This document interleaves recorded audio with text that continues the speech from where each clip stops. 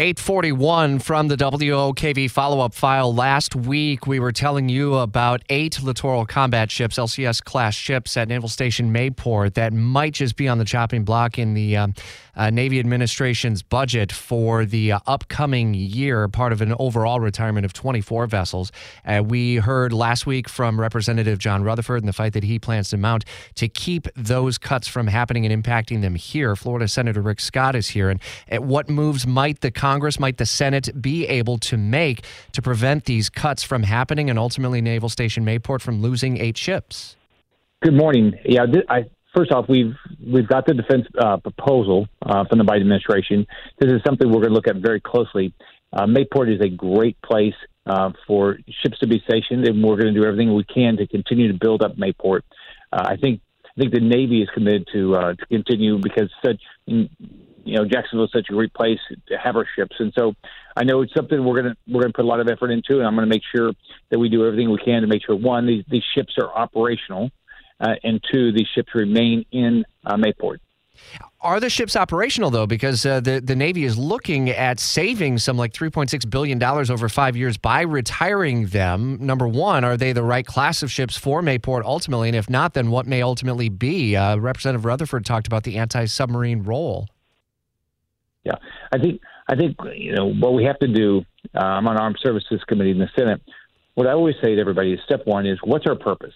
What threats are we facing right now, and do we have the right, the trained men and women, and do we have the right equipment for them for today's issues? And so that's why I try to push every year as we go through the defense budget, knowing that Florida is a great place, whether it's for our Navy or for our Air Force, to be stationed, because people want to be in our state. When I was governor, I focused on making sure we were the state that everybody wanted to be stationed and everybody wanted to retire. So we have 22 military bases in our state and 3 unified commands, and our 20 military bases and 3 unified commands. And I made sure that we focused on every one of those, how our communities could be a better partner with our bases, and our bases could be a partner with our communities. Where else can the money come from, then, for the Navy to be able to pay for the repairs that might ultimately be needed and avoid the savings decision that they may have to make?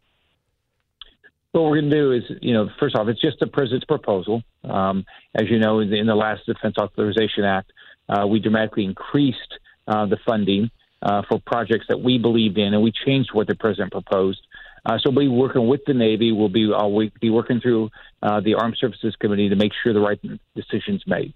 All right. Later today, and I know it's happening in the House, but you've got some top oil executives who are going to testify. There are a lot of accusations about price gouging. We'll hear from ExxonMobil, Chevron, BP, America, Shell, and others. Who ultimately is responsible for setting the price of gas and getting control of the, $4.17 a gallon average that we're paying now? Well, Joe Biden caused the problem. If you look at when Joe Biden got elected, gas prices were significantly lower. We were pretty close to being energy independent, and what he's done is he's shut down Biden shut down the Keystone Pipeline, took a lot of jobs. I talked to a company in Florida the other day that lost half of their employees. They built equipment for the Keystone Pipeline. They lost over 300 employees as a result of that. Then on top of that, the Biden administration won't authorize a whole bunch of permits.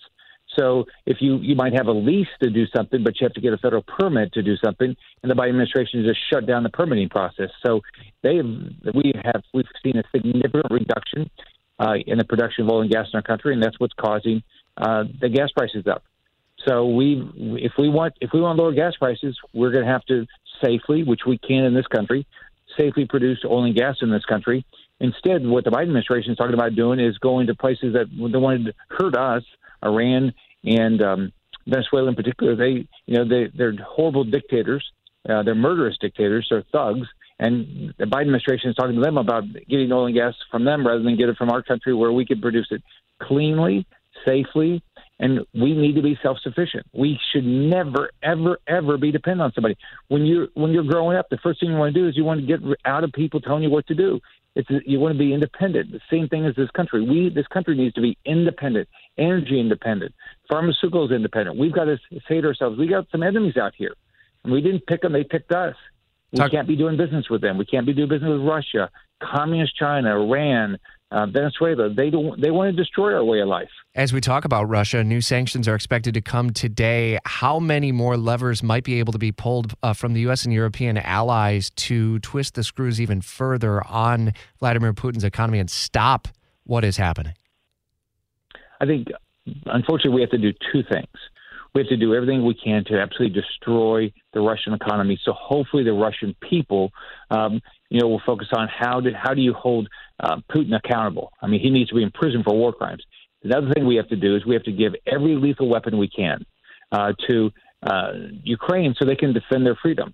Because if they don't stop Putin, then Putin's going to be next where Poland, Lithuania, place like that, where we're going to be in there defending them. So our men and women are going to be at war if, in my opinion, if Ukraine cannot defend its freedom. I'm thankful that the Ukrainian people believe in freedom and they're fighting for freedom. We've got to give them every resource we can. The Defense Department is expected to send an additional $100 million worth of military equipment. That does include those Javelin anti-armor systems. It's one of many stories we're following for you as the day progresses. Florida Senator Rick Scott, do appreciate it. Thanks. It's 8:48.